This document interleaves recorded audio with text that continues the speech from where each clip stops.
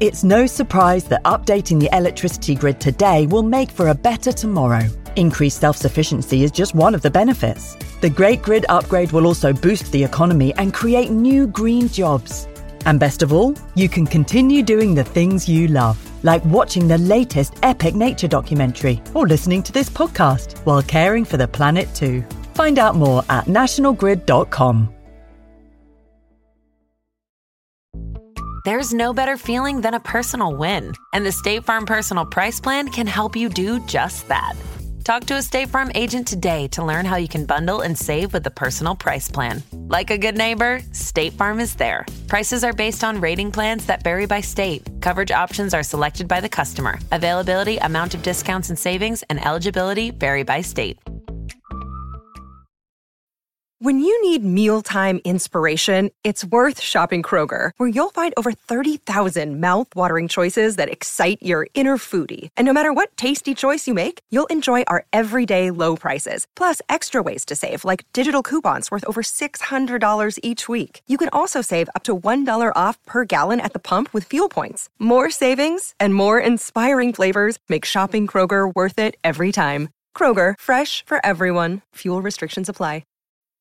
It takes a lot of hard work to make it look easy. This Mother's Day, Duluth Trading Co. can help you give her something that keeps up. Whether you prefer to shop online or in-store, Duluth has a motherload of gear, goods, and gifts to keep her comfortable and capable, no matter what needs doing. With Duluth's problem-solving details and legendary durability to boot, you'll finally be Mom's favorite again.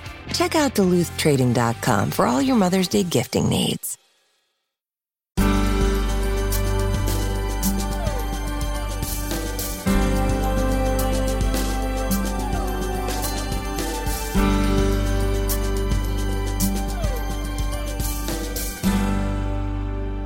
Hello and welcome to the Country Farm Magazine podcast. My name's Fergus Collins, I'm the editor of the magazine. This month we'll be talking about the August issue, which is out now. And joining me in the studio are Joe Tinsley, our features editor. Hello. Dave Perrett, production editor. Hello. And our new glamorous editorial assistant, Abigail White. Hello. The theme of the August issue is, well, it's the great holiday period, summer holidays. So it's great places to go, great things to do in the countryside this month. And the team itself, well, we're all sort of country lovers and we love getting out and seeing bits of the countryside. But a couple of us have been up to, well, more than just touring and exploring, been rather overactive. Perhaps, Joe and Abigail, you could tell us a little bit about what you've been up to and why you look so tired this morning. How rude. I thought I was nicely recovered, actually. Yeah. Yes, so why don't you start, Abigail? Okay. Well, a couple of weeks ago, I took part in the 3 Peaks Challenge, which is a 24-hour challenge, and myself and about 12 others from my local pub climbed 3 of the highest peaks in the UK, which would be Ben Nevis in Scotland, Scafell Pike in the Lake District, and Snowdon in North Wales. We didn't do it in the 24 hours because we all travelled together on quite a slow minibus. Excuses. It was really slow. And yes. The traffic. How long did it take you then? I think we did it in about 26 hours, right. which is... That's brilliant. That's still brilliant. Still pretty amazing, really. Yeah. And which was the hardest mountain? It was, I'd have to say it was definitely Scafell Pike. Because we were all expecting it to be the easiest. So we all had it in our brains. That's because it's the English one. Yeah. And it's the smallest, but it's the steepest, and the ground's It's just harder. covered in scree. Yeah. That's from what I remember when I used to go there as a kid. And it was freezing. We started Scafell Pike about 5 o'clock in the morning. So it was really beautiful. We saw like the sun sort of dawn and... Did you meet other people up there? I think there were about 3 other teams doing it at the same time as us. So we kept sort of bumping into each other along the way. So anybody can do this? You don't need to set it. You don't need to go through a special organisation. So any reader or listener could take up this challenge. Yeah. Try and beat Abigail's 26 hours. Let us know how you get on. I'm exhausted just listening to Abigail. What about you, Joe? What was your deed of the month? Well, last weekend, myself and podcast Dave, actually, who's recording the podcast right now, we swam 1.5 miles down the River Exe from Topsham to Turf. It's something which we, ashamed to say, we tried to do last year, and we trained for several months. We collected £300 for charity. We ate loads of pastas for breakfast, and then we got stuck on the M5 and turned up 40 minutes late. More traffic excuses, but it was really bad. We got there just as the Morris dancers were like getting in the second round. The town crier had already gone home, and really bad. The swim had been swum. Yeah, the swim had been swum. So, but this year was different. This year was different. We set off ridiculously early in the morning. We trained sort of long and hard, and we managed to do it in 55 minutes, which is amazing because we were doing that in about an hour and a half in the pool. Were you swimming downstream? We were swimming downstream, but it was a sort of a flat tide, apart from at the end when we were swimming across the tide, so we had water sort of slapping in our faces quite a bit. And we did get beached on a mud bank at one point, which was fun, and it was really bizarre. Did you have to get hauled off by a sort of whaling ship? We just kind of like swam, but it's really difficult to swim, and it's like swimming in a bath, in a sort of few feet of water. But sort of looking ahead and seeing people ahead wading through the same water that you're swimming is really disconcerting. So we had mud banks and tides and things like that, but we made it, and then we got hauled out the other side and had a pint waiting for us. Perfect. So it was good. I'm trying to, Dave, what do you think? Who's sort of achieved the biggest, or the most Countryfile achieve-ons this month for I Death-defying? would have to say Abigail, sorry, Joe. I think I'd agree. Because she did it for 26 hours. Although I have to say, what is the point in climbing these mountains in the dark? Surely the point is to see as much as possible, enjoy wasn't all in the dark. Some of it was in the dark. Most of the driving took place at night. Oh, okay. Did you manage to sleep?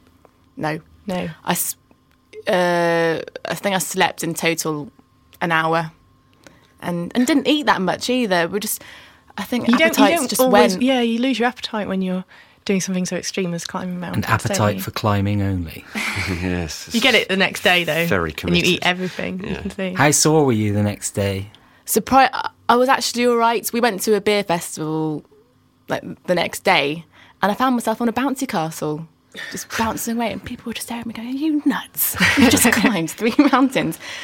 But yeah, I think I was fine. Bouncy castles can get surprisingly tiring as well. I mean, that's How many hours were you on it for?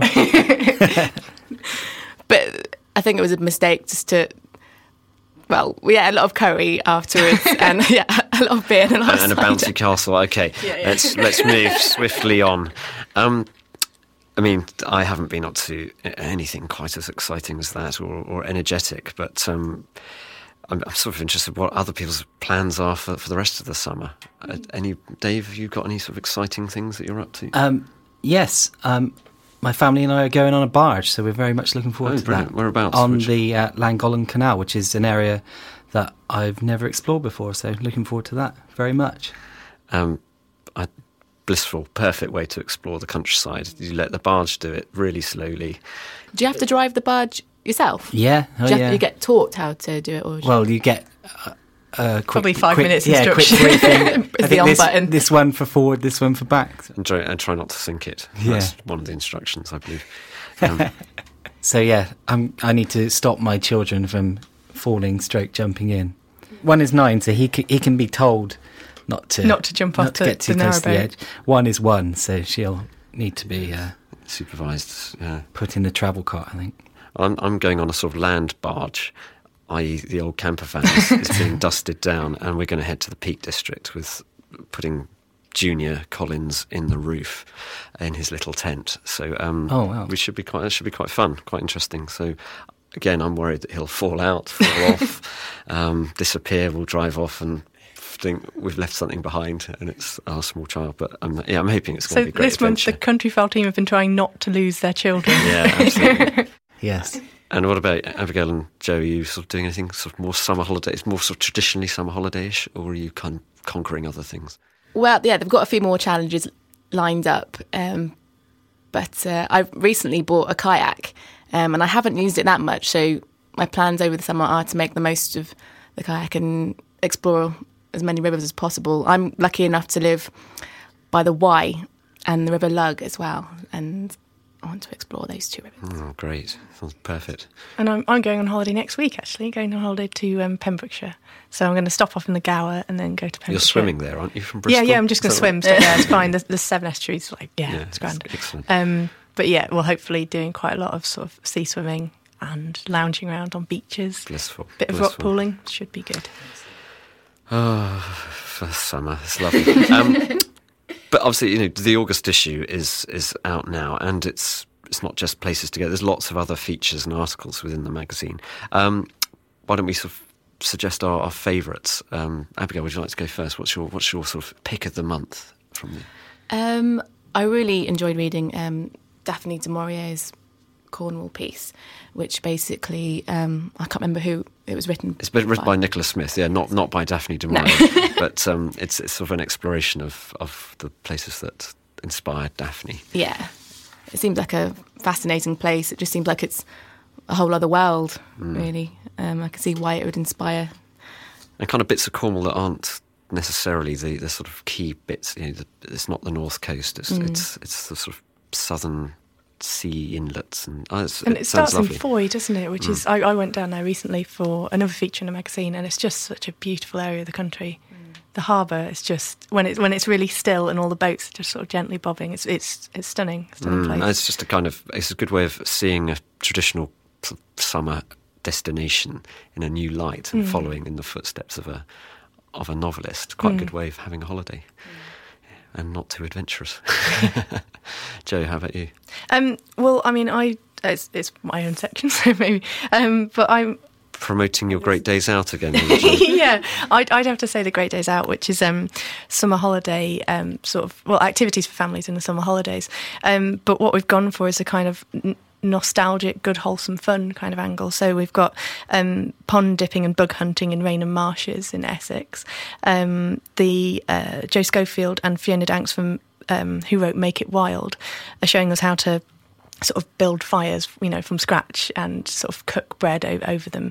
Building dens, there's all sorts of sort of great activities kind of encourage children to get out into the countryside again with adults' supervision. Yeah, on and certain then things. I also wrote a feature on the best rock pools in the UK, which I thought was really good because I've managed to find out some good rock pool facts.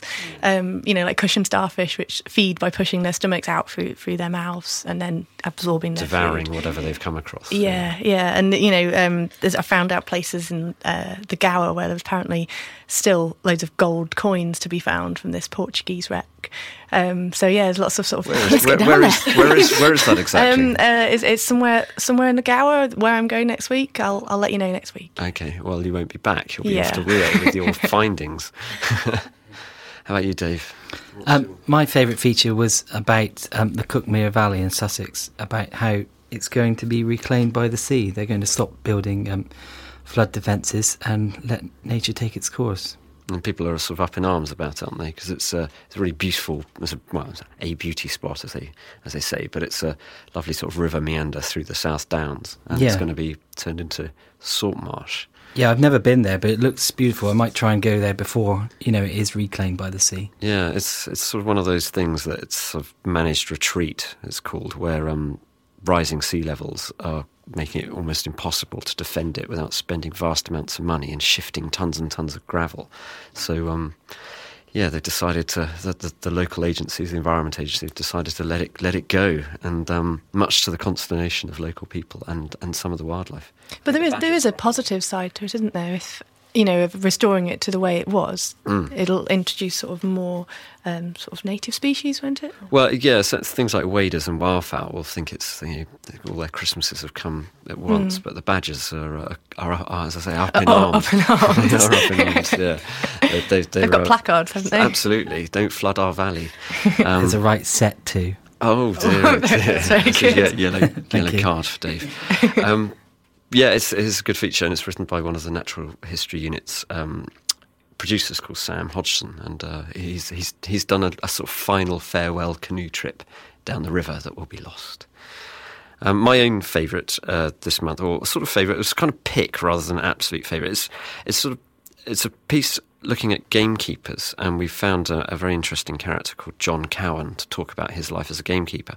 Now, I'm interested in it because gamekeepers are often seen as the bogeymen of the countryside. There's quite a lot of bad press about gamekeepers persecuting predators like foxes and crows. And it's just interesting to see the gamekeepers have been part of country life for hundreds of years, and they don't really get a chance to sort of defend their way of life. So we've got John Cowan writing a piece. It's a lovely piece about his life in Dumfries and Galloway. And in fact, I spoke to him earlier today to find out a little bit more about his profession and the challenges he faces. So I'm here with John Cowan, the gamekeeper from Galloway, Dumfries and Galloway in Scotland, and he's written an article for us in our August issue about his life as a gamekeeper. So, John, tell us a little bit about where you live, first of all, the region of Dumfries and Galloway. What's it like up there? It's quite a heavily forested region. It's actually one of the most forested areas of Great Britain. The Galloway Hills are a sort of miniature highlands in many ways. If you're in here, it's a very, very beautiful area, a very, very large number of lochs and rivers. And the mountains, although they're not as obviously as large, as high as in the Highlands, they're still quite impressive. It's very mild, one of the mildest climate in Scotland, and a beautiful place to stay. Yes, I recommend it to anybody. It's not that well known. In fact, we've got an article in our next issue in September about Dumfries and Galloway. But so it's a wonderful place to work, and you're outdoors most of the time, presumably. Yes, as much as I can get outside. I don't like being contained in four walls. Yes, absolutely. Well, you're a gamekeeper. We sometimes get letters in the magazine and there's sometimes gamekeepers come under a bit of criticism for their role in the countryside. But as you state in your article, it's an age-old tradition and an age-old sort of way of life in the countryside. So what would you say to people who sometimes criticise gamekeepers for perhaps sort of controlling the wildlife around them? Well, what I would say is, the minute man first cut down the tree, built a fence or a wall and started to contain livestock, he changed the countryside forever. And you can't really, millions of years on, suddenly say, you can't manage the countryside. You've got to leave it to go back to nature. It'll never go back to the way it was. And because man has interfered with nature, he's created an artificial environment. You have to manage that environment. And really what I think gamekeepers do is they do it in a very professional way, in a very humane way. I think that's the point I'd like to get over, that they aren't cruel people. We tend to be portrayed as cruel people who, with their knuckles dragging along the ground, skulking about in the undergrowth, trying to invent the most cruel way of killing everything that moves, and nothing could be further from the truth. Most gamekeepers that I know, they're very humane, very decent people, and they do a lot of good in the countryside. Yes, I mean, you argue in your piece about how, as you're preparing woodlands and you're preparing the game themselves for the shooting season, which starts this month in August, that you're creating habitats for other wildlife. Could you sort of describe a few of those practices? Well, most shoots, low-ground shoots, grow game crops. And these are essentially wild bird covers, which provide shelter and food for birds. Not only game birds, but a host of other birds as well. All farmland birds descend in these, especially in the situation that we had this year with the hardest winter in 30 years. If it hadn't been for gamekeepers planting these crops and also feeding the pheasants and other birds in the woods right through that hard weather, I don't know, the actual casualties of the small woodland birds and hedgerow birds would have been enormous, and there would have been far fewer birds survived it than actually did. So, as a byproduct of providing food for partridges and pheasants, which you presumably breed to be shot, a lot of these other birds like linnets and yellowhammers and chaffinches do quite well from the seed that drops and the seed that's left over. Well, all gamekeepers love to see it. You know, there's nothing nicer than a frosty morning with the weather's hard and the ground's rock hard, and you feed your birds along a ride in the wood, and the birds come to feed, the pheasants come to feed, and also when you step back and just sit for a little minute, all the little birds descend on the feed as well. You know what I mean? And it's a lovely sight to see. What about yourself? What do you get from the job as a gamekeeper? Why do you do it? Well, I think it's something that you're born with. You know, when I was a kid, I was always interested in going out and wandering about, getting up to mischief in the countryside, going up hedges and into woods and seeing what was going on. And I did have a strong hunting instinct. You know, I like to go shooting. I like to go and catch rabbits and things like that, you know, and pigeons.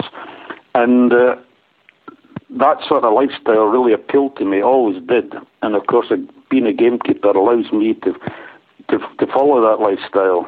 It's a perfect way for me to live. Can anybody become a gamekeeper, or is it something that you need years and years of training, or is it sort of something that's in the family? It used to be handed down from father to son. Not so much now. You can go in courses. You know, you can take a course, a 3-year course or something at some of the colleges, agricultural colleges, to become a gamekeeper. My own view is that you'd be far better to get to know a gamekeeper and start helping them out, finding out if you liked the job, if it really was for you. But if you soon find out if you really loved it, you know what I mean, there wouldn't be anything else that would satisfy you. You'd have to have that job. And if you feel that way, I would say go for it. But the best plan is to go and visit a local keeper and ask him if he needs a hand, and you'll soon find out if you like it or not. Absolutely. I mean, it's very appealing, this outdoors life, but I suspect there are times of year when it's quite hard work. In wet weather especially, it can be pretty miserable, you know what I mean? And a lot of the jobs are mundane. There's a lot of heavy lifting in it. And as I say, you've got to be out. You just can't say it's a wet day, I'm not going out. You know, you've got birds to look after. You got traps and snares to check.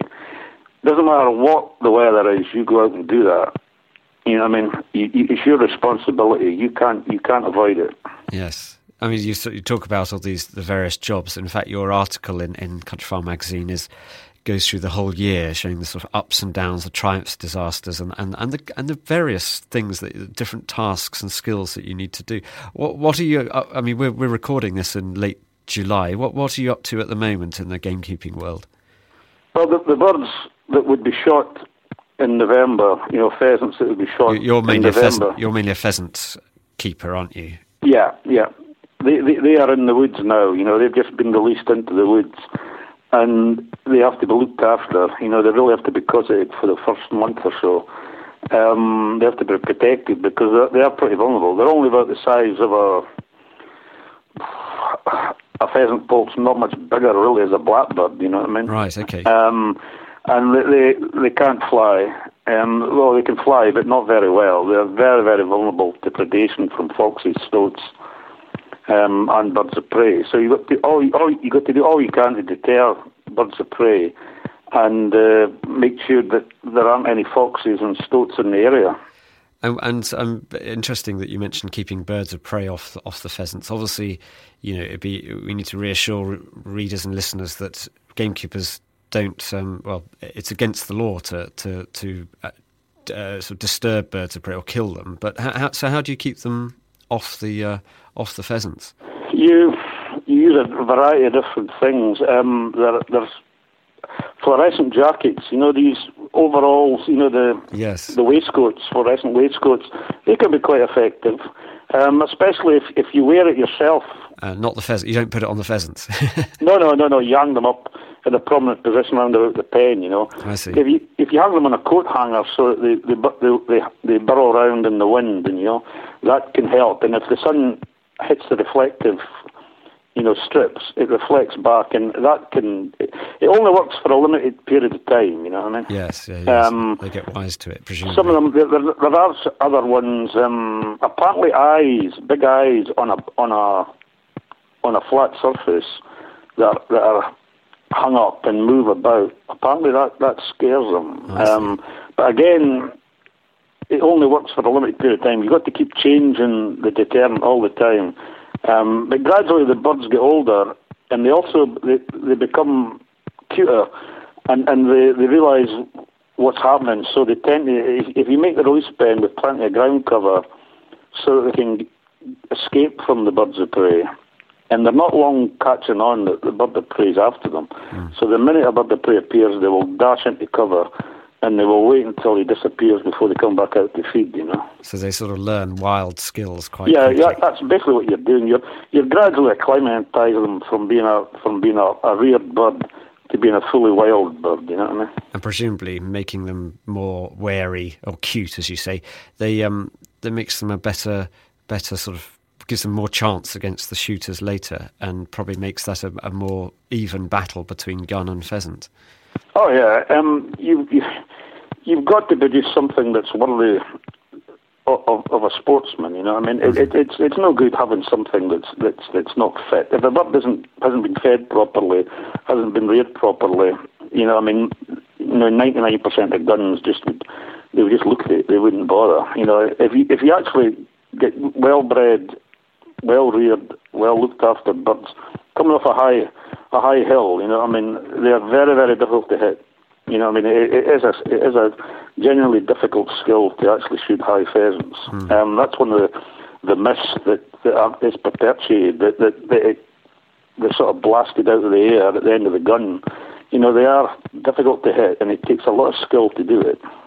And that's what people are looking for. They're looking for a challenge. You know, they don't want it's not a mass slaughter. They're looking for a challenge to their skill. You know. And it's up to the keeper to provide that challenge. Well, John, that's absolutely wonderful to talk to you, and I hope you have a good season this year. And we look forward to sort of talking to you again, perhaps next year. That'll be great. Wonderful. Thank you, John. Nice speaking to you. Thank you. So that was John Cowan, and you can read much more about his life as a gamekeeper in the August issue of Countryfile magazine. And that just about rounds it up for this podcast. But join us next month for more entertaining chat about the countryside and the people who live there. And just leaves us to say goodbye, really. Goodbye from all the team. Thank you. Goodbye. Goodbye. Happy summer.